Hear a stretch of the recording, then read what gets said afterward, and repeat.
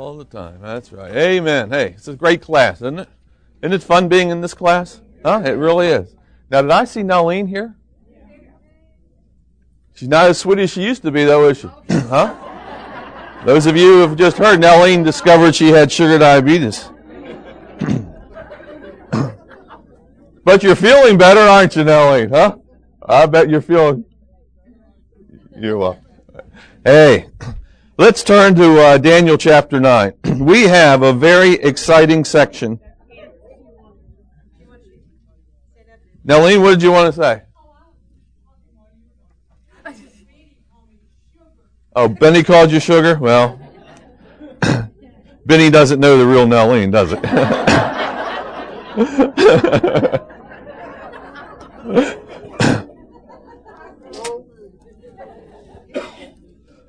Well, I'm glad that Dr. Jerry Johnson is here today because he will not have to come into my classroom or send the dean into my classroom to give me an evaluation. He'll get to find out whether I can teach the Bible at all. But this is, in my opinion, at least the second portion of chapter 9 of Daniel is one of the most difficult sections to interpret. And it can be very confusing, but we're going to try to make some sense out of verses 24 through 27 in a few moments. But if we look at chapter 9 as a whole, we'll discover that it's divided into two sections. Daniel chapter 9, verses 1 through 19 would be section 1, and it deals with Daniel's prayer. And then from verse 20 through 27, we have the answer to Daniel's prayer, which comes by the way of a prophecy. So that's how we're going to divide our study this morning. And let's look at verse 1. We're going to look at Daniel's prayer. And first of all, notice the setting in which Daniel prays. It says this: In the first year of Darius, the son of Ahasuerus, of the lineage of the Medes, who was made king over the realm of the Chaldeans. This event and this prayer takes place immediately after the fall of the Babylonian Empire. Remember, the Medes invade Babylon and King Darius takes over the throne. At this point, David is about 80 plus years of age. He may be about 85 years of age, in fact. I would say that he is as old or older than most of the people in this class. And yet God's not finished with him. He is still serving as prime minister in the empire, and he begins to pray. Now, look at the circumstances surrounding this prayer. Look at verse 2. It says, In the first year of his reign, of Darius' reign, I, Daniel, understood by the books. Notice plural. Literally, I understood by the scrolls. The number of years specified by the word of the Lord through Jeremiah the prophet, that he would accomplish 70 years in the desolation of Jerusalem. Daniel, as he is reading the scrolls of Jeremiah, gains understanding about Israel's captivity. And he discovers by reading those scrolls that Israel will be in captivity for 70 years. Now, what I want us to do is I want us to look at the very passages that Daniel himself read when he came to this understanding. So if you'll mark your Bible here at Daniel chapter 9 and go over to Jeremiah, you're just going to go back 2 or 3 books and find Jeremiah chapter 25. Through a revelation, by reading these books, Daniel discovers that Israel will be in bondage for 70 full years. Jeremiah chapter 25, and look at verse 11. Jeremiah 25 and verse 11. Jeremiah the prophet says, This whole land shall be a desolation and an astonishment. When people walk by, they're going to say, what happened to this place? It's absolutely desolated. And these nations shall serve the king of Babylon, watch, 70 years. Then it will come to pass, when the 70 years are completed, that I will punish the king of Babylon, and we know that happened, the handwriting on the wall with Belshazzar, the Medes invade.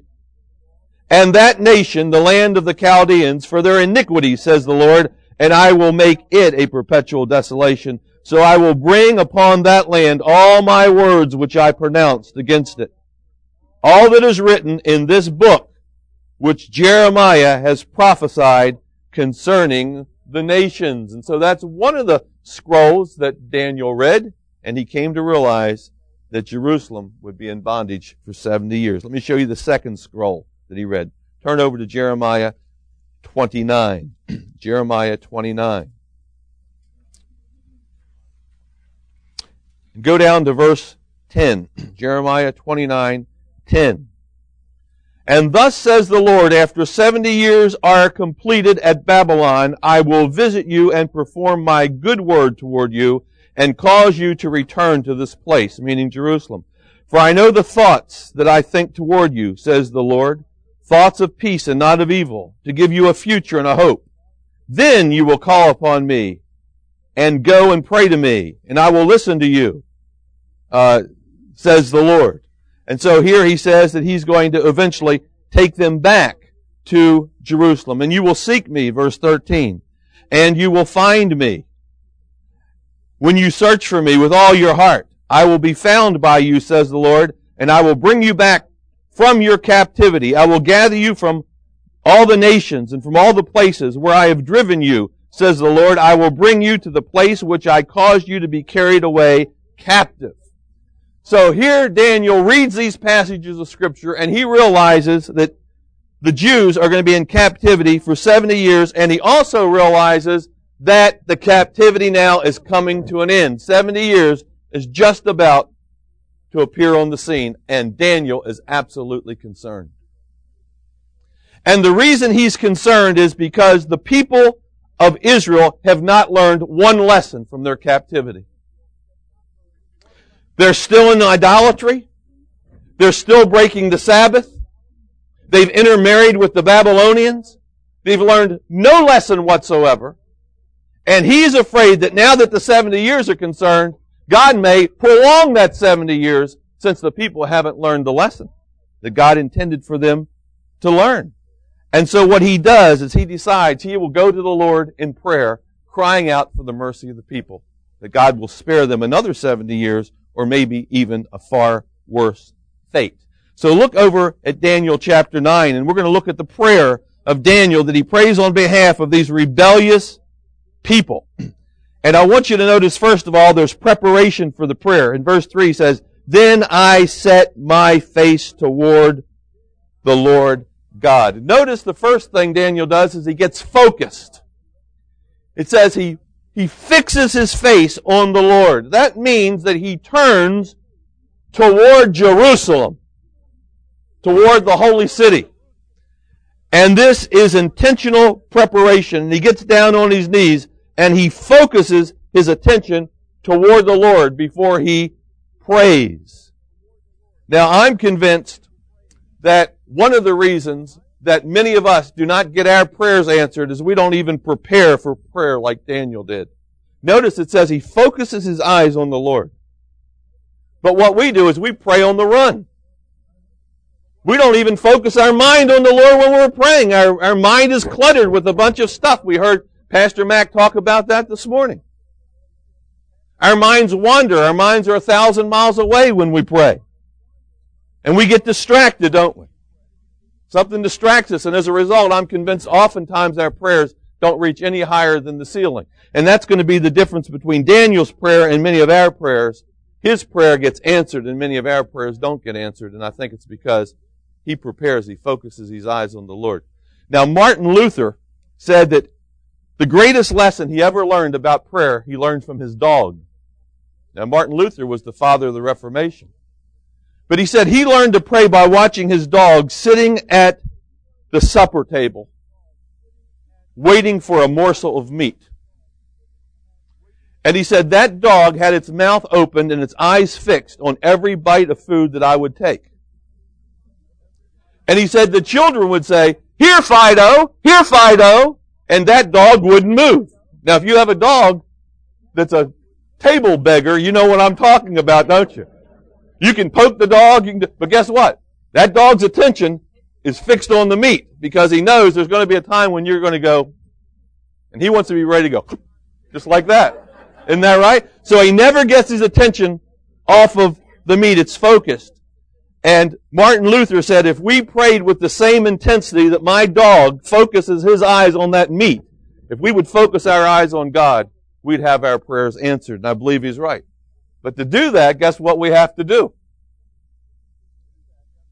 It means we're going to have to get away from all the noise and the clutter. We have to turn the television off. Have to prepare our hearts and our minds before we pray to the Lord, and we have to focus our attention. And that's very important. Someone said that God will never refuse a petition of a believer who is willing to go as far as heaven to ask for it. Our problem is oftentimes our petitions don't make it to heaven. They only get as high as the ceiling because we really don't get God's attention. So Daniel gets God's attention, and there's no doubt about it. And look what he does. Notice he's not only focused, notice how earnest he is. He said, then I set my face toward the Lord to make prayer and supplications. And supplication simply means entreaties. He prays over and over again. It's not going to be a short prayer. But notice how he prays. Notice the earnestness. With fasting. I don't think that this prayer is going to be a 90-second prayer. I think this prayer is going to last through lunch. And he's not planning on eating this day. He prays with self-denial. Look at this. And he prays with sackcloth and ashes. That's how a Jew would dress when they mourned over sin. And they wanted to humble themselves before God in repentance. And so here we see the earnestness of Daniel's prayer. He does not intend to get up until God answers. It's what the old-time Methodists used to call praying through. When was the last time you ever prayed through? Where you didn't stop praying until you had the answer.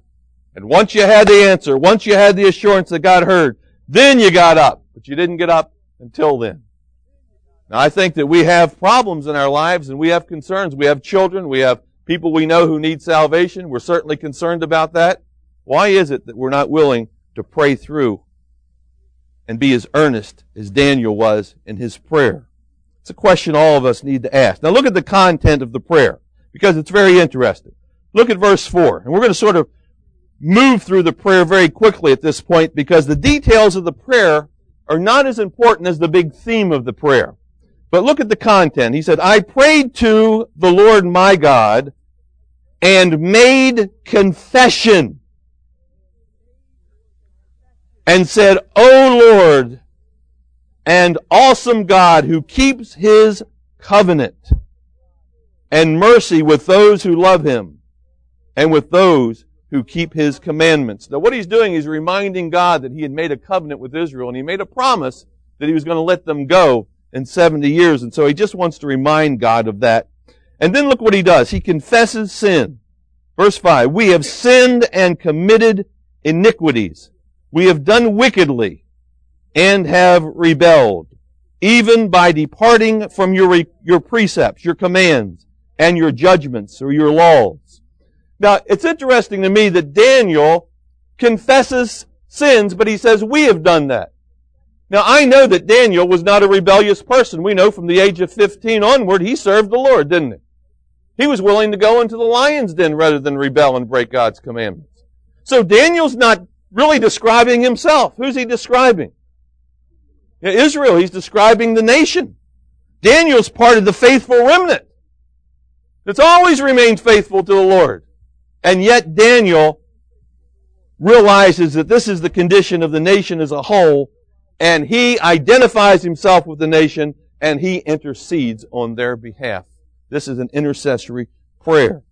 And, when you stop reading a verse for a few moments and you just sort of meditate on a verse, that's when the practical implications really come to you. Because we know for these 70 years, God's blessed Daniel, hasn't He? But He's judged Israel.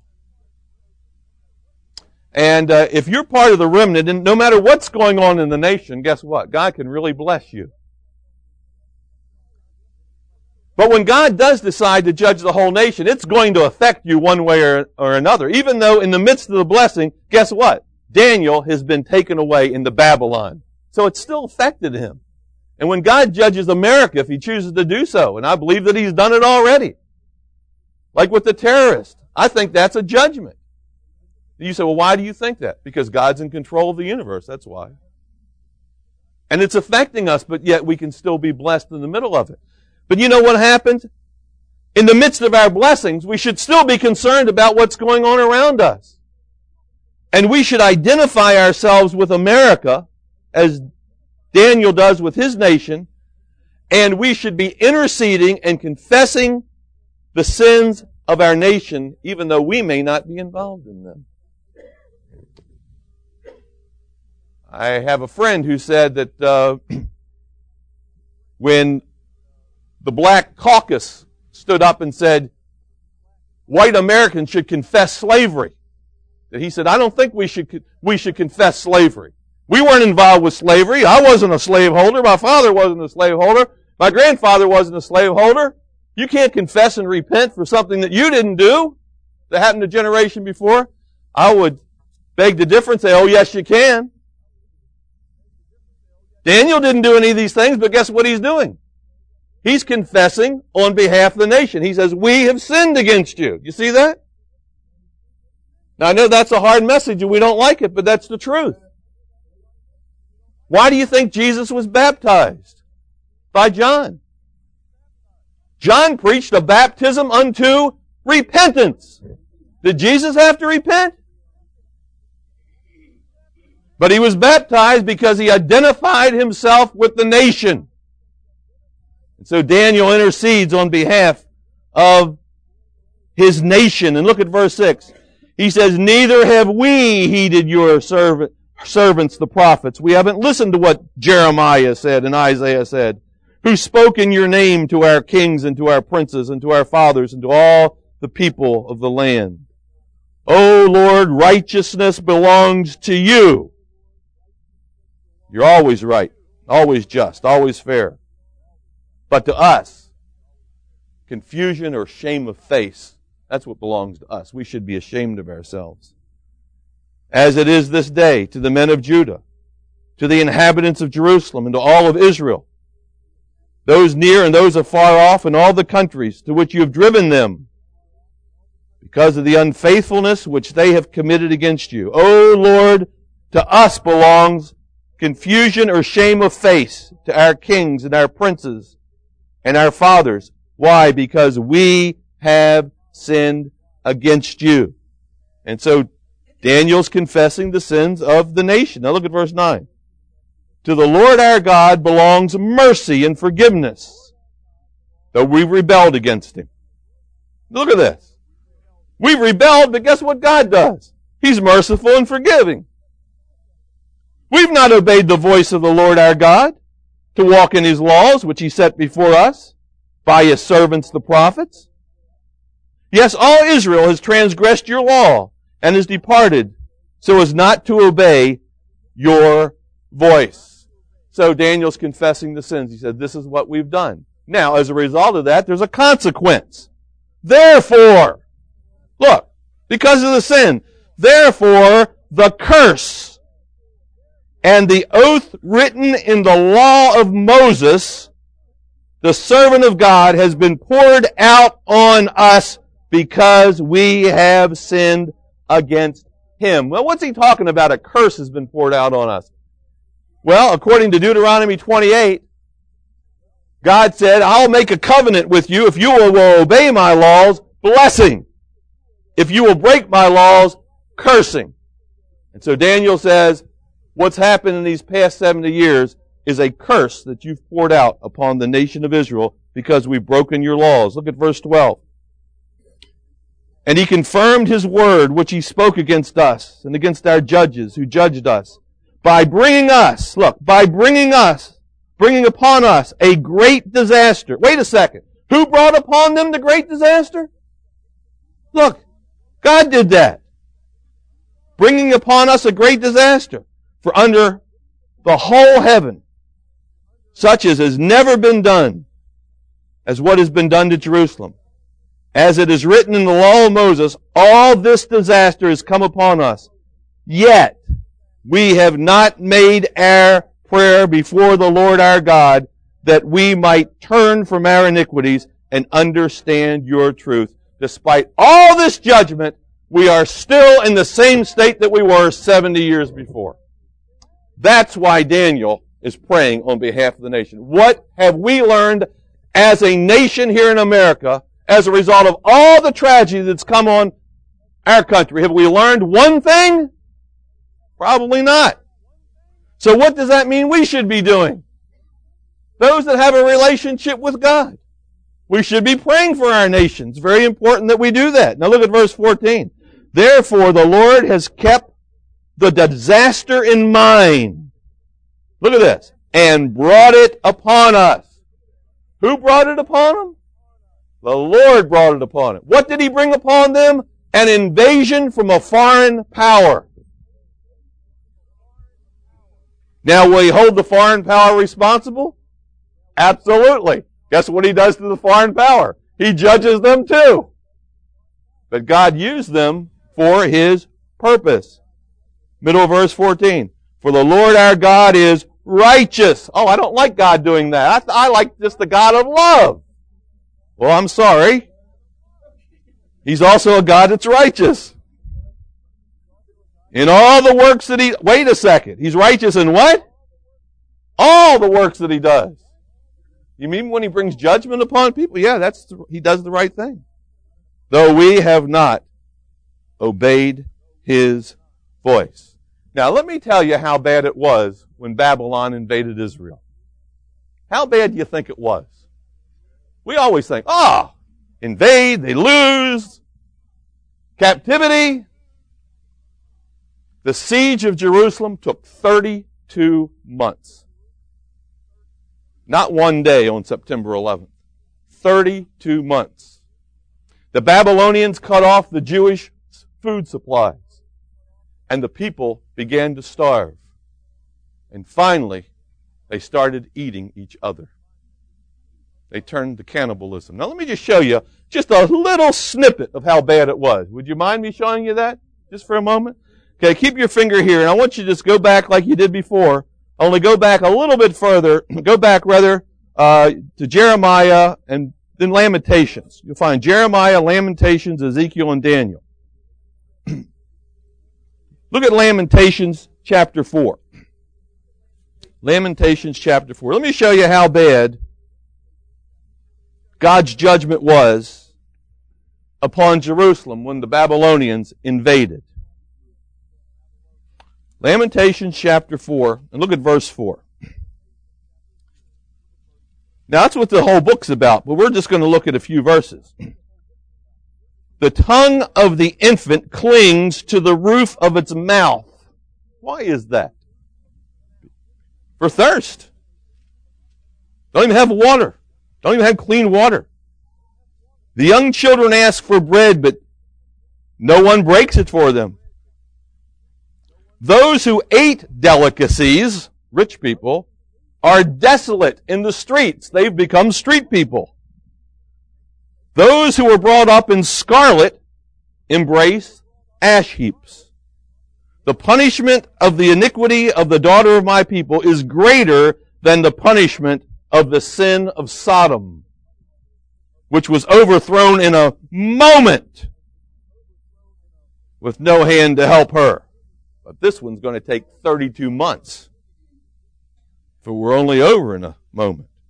Her Nazarites, those who have this close relationship with God, were brighter than snow and whiter than milk.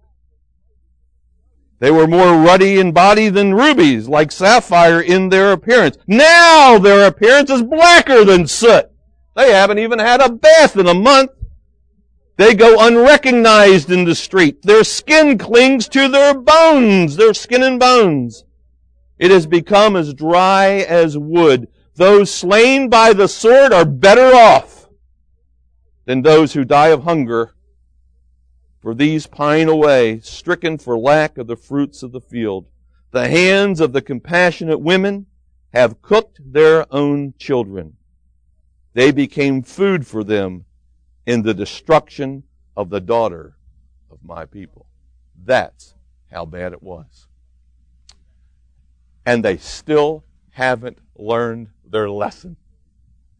And Daniel prays on behalf of his people that God somehow will show them mercy at the end of these 70 years. Now go back to Daniel chapter 9. Quite sobering, isn't it? What's happened in our country is minor compared to what happened in the capital city of the Hebrew people. Now look at verse 15. Daniel chapter 9, 15. He says, "And now, O Lord our God, who brought your people out of the land of Egypt with a mighty hand and made yourself a name, as it is this day, we have sinned, we have done wickedly." Notice how he confesses the sins of the people. "O Lord, according to all your righteousness, I pray, let your anger and your fury be turned away from your city, Jerusalem, your holy mountain, because of our sins and for the iniquities of our fathers." Notice, "Lord, I'm confessing the sins of my fathers of past generations. Jerusalem and your people are a reproach to all those around us. Now therefore, our God, hear the prayer of your servant and his supplications, and let the Lord, for the Lord's sake, cause your face to shine on your sanctuary, which is desolate." That's the temple which has been left desolate. Notice he asked God to answer the prayer, not because of them, but for his sake. You see that? "Oh my God, incline your ear and hear. Open your eyes and see our desolations in the city which is called by your name, the city of God.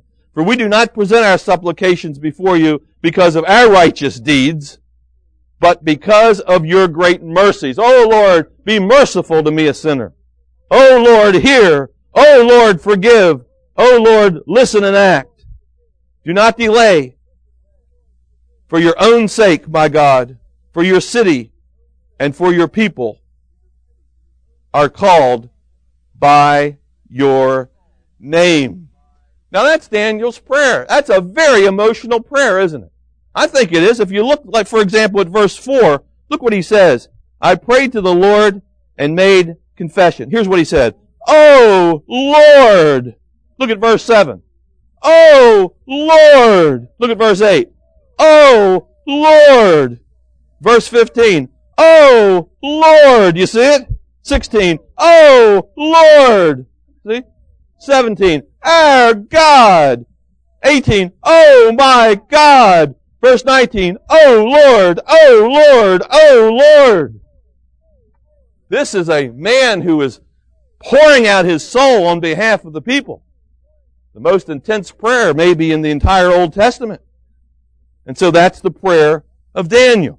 Now, beginning in verse 20, we see the answer to Daniel's prayers. Now, how many times when we pray do we expect to get an answer the same day? Well, maybe if we prayed like this, we would. Instead of just making all of our prayers for the whole day before our meals. Do you know the average pastor? This was a study done by George Barna in his survey group. The average pastor prays less than 5 minutes a day. And if you assume that he prays for breakfast, lunch, and supper, his prayer life isn't too strong. Now, if that's the average pastor, what do you think the average Christian's like? Maybe that's why we don't see God's hand the way we should see it. Now let's look at the answer. Look at verses 20 through 23, the answer to Daniel's prayer. "Now while I was speaking, praying and confessing my sin and the sin of my people Israel, and presenting my supplications or my entreaties before the Lord my God, for the holy mountain of my God," meaning for the city. "Yes, while I was speaking in prayer, the man Gabriel," and this is the angel, but he appears evidently in sort of a human form, "whom I had seen in the vision at the beginning, being caused to fly swiftly, reached me about the time of the evening offering. And he informed me and talked with me and said, 'O Daniel, I have come forth to give you skill to understand. At the beginning of your supplications, the command went out, and I have come to tell you, for you are greatly beloved. Therefore, consider the matter and understand the vision. Now, I want you to notice several things about this answer. Okay? First of all, I want you to notice that the answer to Daniel's prayer comes quickly. Look at verse 20. Now, while I was speaking. You see that? Look at 21. Yes, while I was speaking in prayer. Look at 23. At the beginning of your supplication. As soon as he started praying, God was answering. As soon as he started praying, God was answering. So here we see that the answer comes quickly. Now notice, however, that the answer comes through an angel. Right? It says, God sent an angel, Gabriel, to answer the prayer. Now, I don't know how you think God answers prayers, but one of the ways that God answers prayers is through angels. You know Acts 12, Peter was in the prison, and an angel came and fetched Peter from the prison. You know that story? But what fetched the angel? It says the prayers of the church, because James had been beheaded the day before, and Peter was going to be beheaded the next day, and the church went to prayer, and God answered the prayer by sending an angel, and the doors were opened, and Peter walks out of the jail.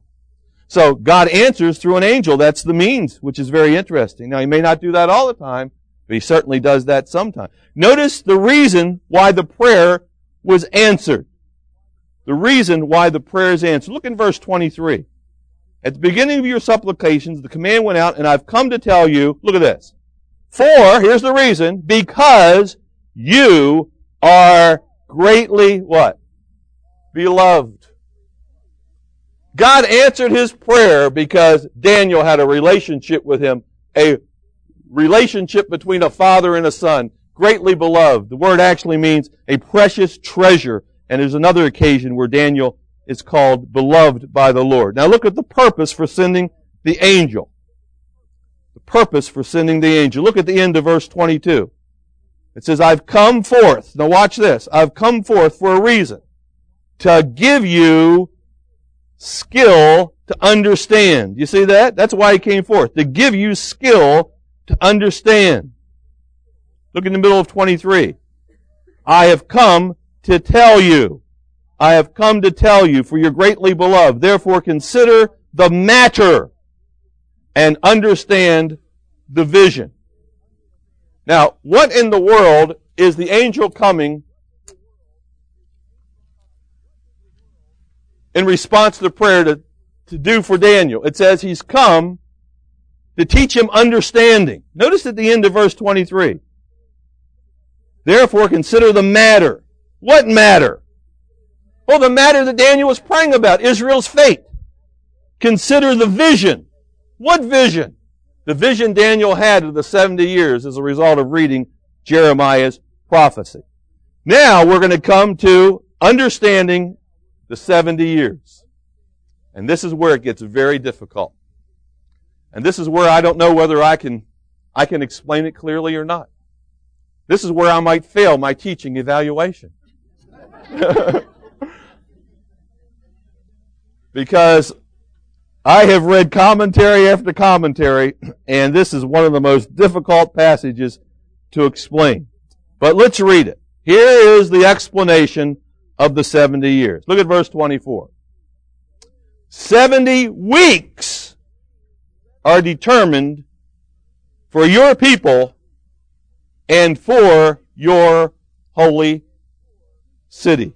Now, what in the world does that mean? 70 weeks are determined for your people and for the city. Well, first of all, you need to realize what the Hebrew text says. It doesn't say 70 weeks. It says 70 sevens. So what you need to do is every time you see the word weeks, you need to circle it. And you're going to see that word 3 times. And right over top of it, you need to put sevens. Sevens.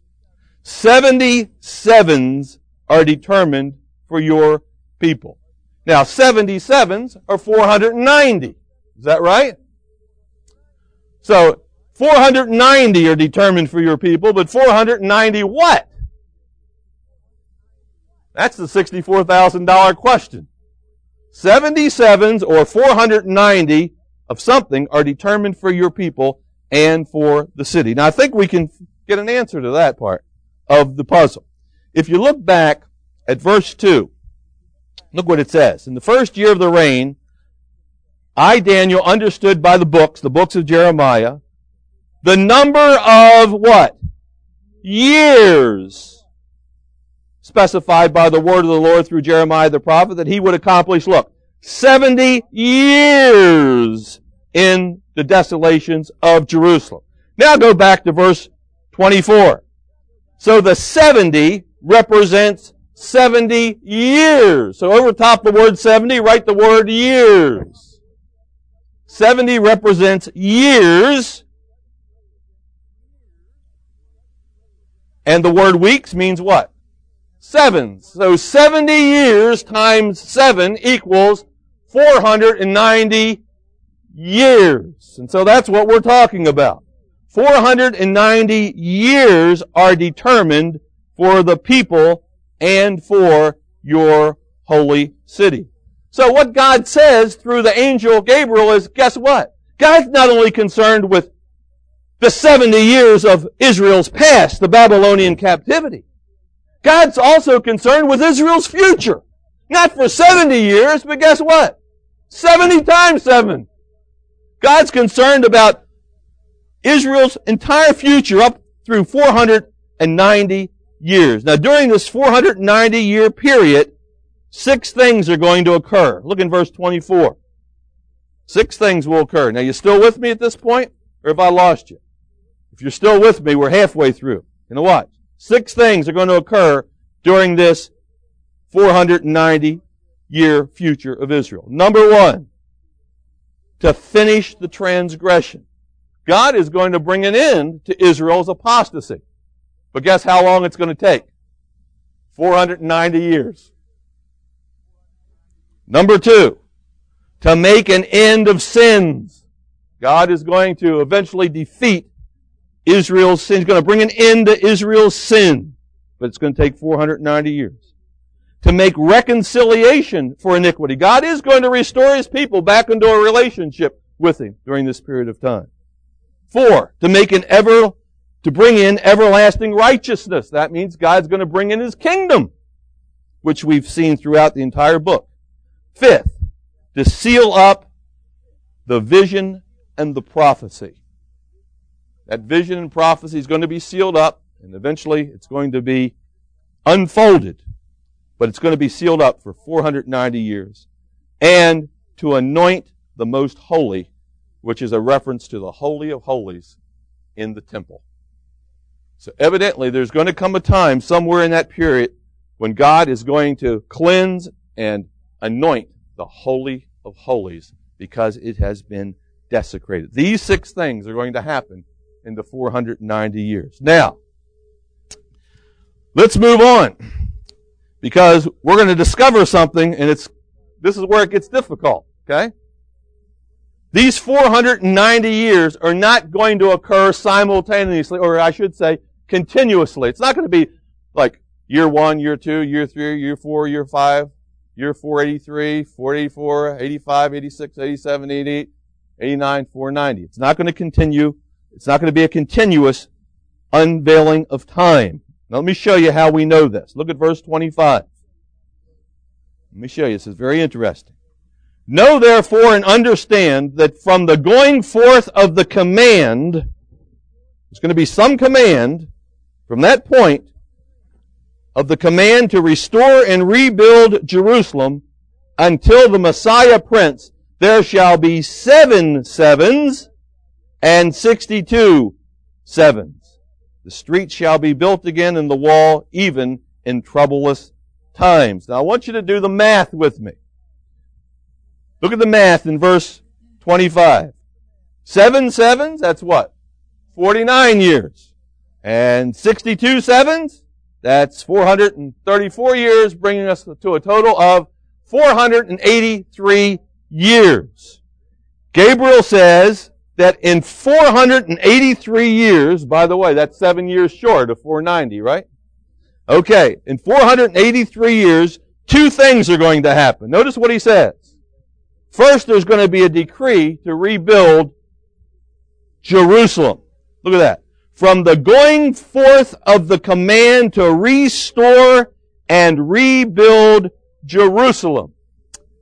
Now we know from Nehemiah chapter 2 that Artaxerxes gave the command that Jerusalem was to be rebuilt. We know that that took place in 445 BC.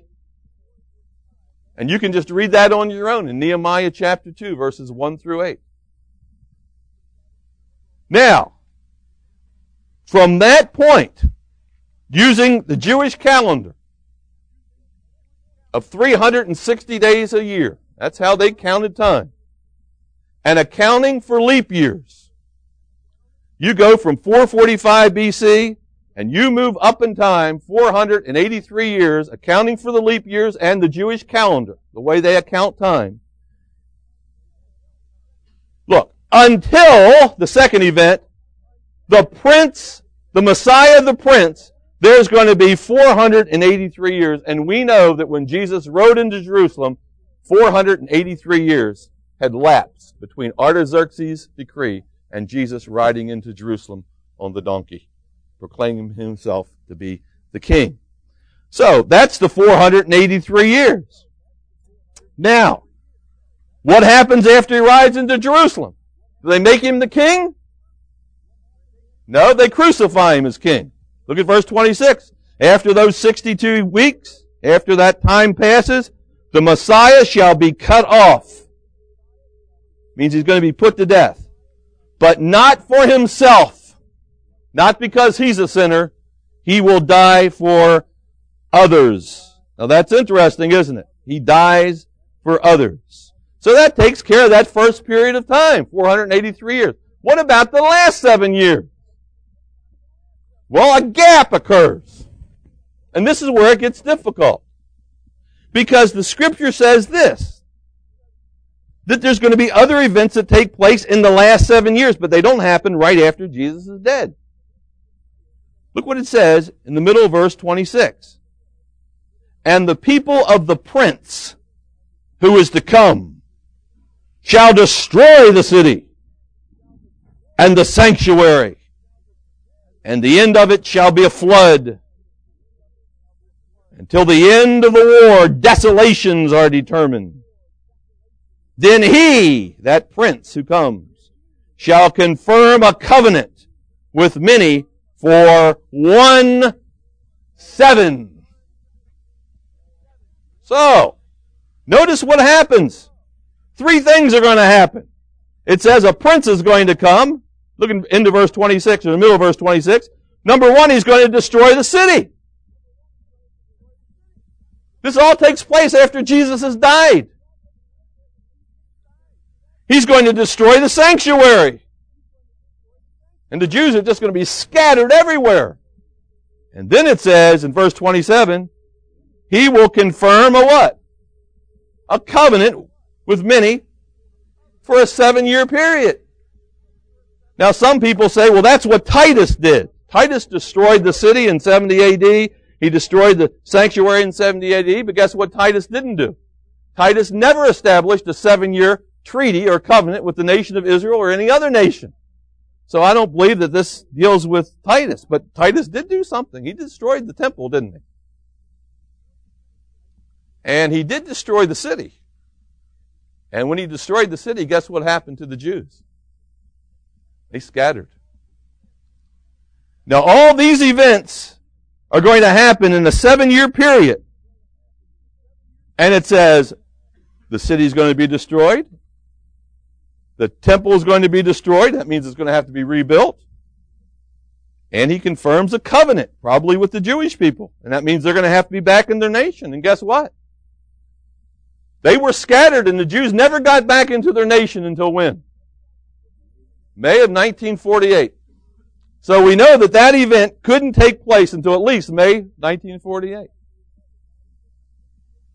So, Now, are the Jews in the Holy Land now? Do they have a temple built? No, they don't have a temple built. That means, guess what? There's going to have to be a temple being built. Now, you know where the temple is going to be built? Yeah, right on the mount. Well, what's there now? Well, there's the Mosque of Omar is there now. Now, let's imagine that they knock down that mosque or they build the temple right next to it. You think that's going to cause good relations? You think that the Jews and the Muslims hate each other now? The Jews, if they built the temple, they'd have to be protected. And onto the scene steps a prince, meaning a leader, a world leader, and he signs a peace treaty or a covenant with the many. And I believe probably with the Muslims and with the Jews. And he says, I'll protect your sacred site. And they say, fine. And they sign that peace treaty. We don't know when that's going to happen, but it's going to happen in the future. Look what it says. Then he shall confirm a covenant with many for 1 week or 1 7-year period. But in the middle, look at that, in the middle of the 7, at the 3.5-year mark, he will bring an end to sacrifice. He'll stop this daily sacrifice in the temple and the offering. And on the wing of abominations, he's going to desecrate that temple, and we know the Antichrist is going to stand up, proclaim himself to be God. That's called the abomination of desolations. And on the wing of abominations shall be one who makes desolate. He's going to just wipe that thing out. Even until, look at this, the consummation, which is determined, is poured out on the desolate. So, what does all this mean? That means that evidently in the future there's going to come some man or some Antichrist who's going to make a covenant. At the 3.5-year mark, he's going to break it. He's going to go in and he's going to desecrate the temple. He's going to proclaim himself to be God. And all that's going to happen until, look at the end of verse 27, until God steps in and judges the whole affair. This is called the Great Tribulation period. Now notice the word desolations. At the end of verse 26, desolations. You see that word? Desolations. Look in the middle of verse 27. On the wing, the last word in 27, desolate. Last word in in the middle of 27, desolate. Last word in 27, desolate. But I also want you to notice the word determined. Look in verse 24. The 77s are, look, determined. Look at the end of verse 26. Till the end of the war, desolations are what? Determined. Look at the end of 27. Even into the consummation, which is determined. God has set a date when all of this will happen. It's all determined. And when this happens, according to God's preconceived plan, the Scripture says Christ will come back and judgment will fall on the one who has desecrated the temple. And there will be a judgment. And then all 6 things in verse 24 will be fulfilled at the end of the 490 years. And so that's what we have. And finally, notice what will happen. He will anoint, into verse 24, he will anoint the Holy of Holies. And so it will all happen as God has planned. And then the millennial reign. When's it going to happen? We don't know. When Jesus was about to ascend into heaven, the disciples said, Lord, now will you restore the kingdom to Israel? Now will you do what Daniel the prophet was talking about? Jesus said, it's not for you to know the times nor the seasons. That's all been determined by my Father in heaven. He alone knows. It's all determined by God. But guess what? It will happen. Now, all this from a prayer. This is the answer to Daniel's prayer. Daniel said, will you have mercy on us, Lord, in spite of our sin? And guess what God said? Yeah, I will. I'm not only concerned with Israel's past, I'm concerned with her future. 70 times 7. She got a lot of hard times ahead of her. But I will show mercy on her. Not for 70 years, but for 70 times 7. All because of prayer. And that's what God does for us when we pray. See, we're no different than the people of Israel. We're sinners, aren't we? Lord, how often should we forgive? 7 times, Peter says? 70 times 7. God isn't only concerned about your past. He hasn't only forgiven your past sins. Guess what? He's concerned about your future. And He'll be merciful on you all the way up to the time of the end that He has determined for your life. And you can have full assurance because of your salvation of the one who died not for Himself, but for others, even the Lord Jesus Christ. Next week we'll pick up at chapter 10. Let's pray. Father, we thank You for a very difficult passage that we've tried to get through. And Lord, help us to take home with us this day the practical lessons of what it means to fix our eyes on You and pray through until we get an answer like this. What an assurance to know for Daniel that You would not judge Israel despite their disobedience. You had a glorious future for them. It all had been determined beforehand. And You did have a millennial reign, which they would walk right into. And Lord, You give us that same assurance. When we come to You and we put our total faith in You, that our future is in Your hands. It's been determined, it's been said. Oh Lord, help us to walk in that security as a believer in the Lord Jesus Christ. In His name we pray. Amen.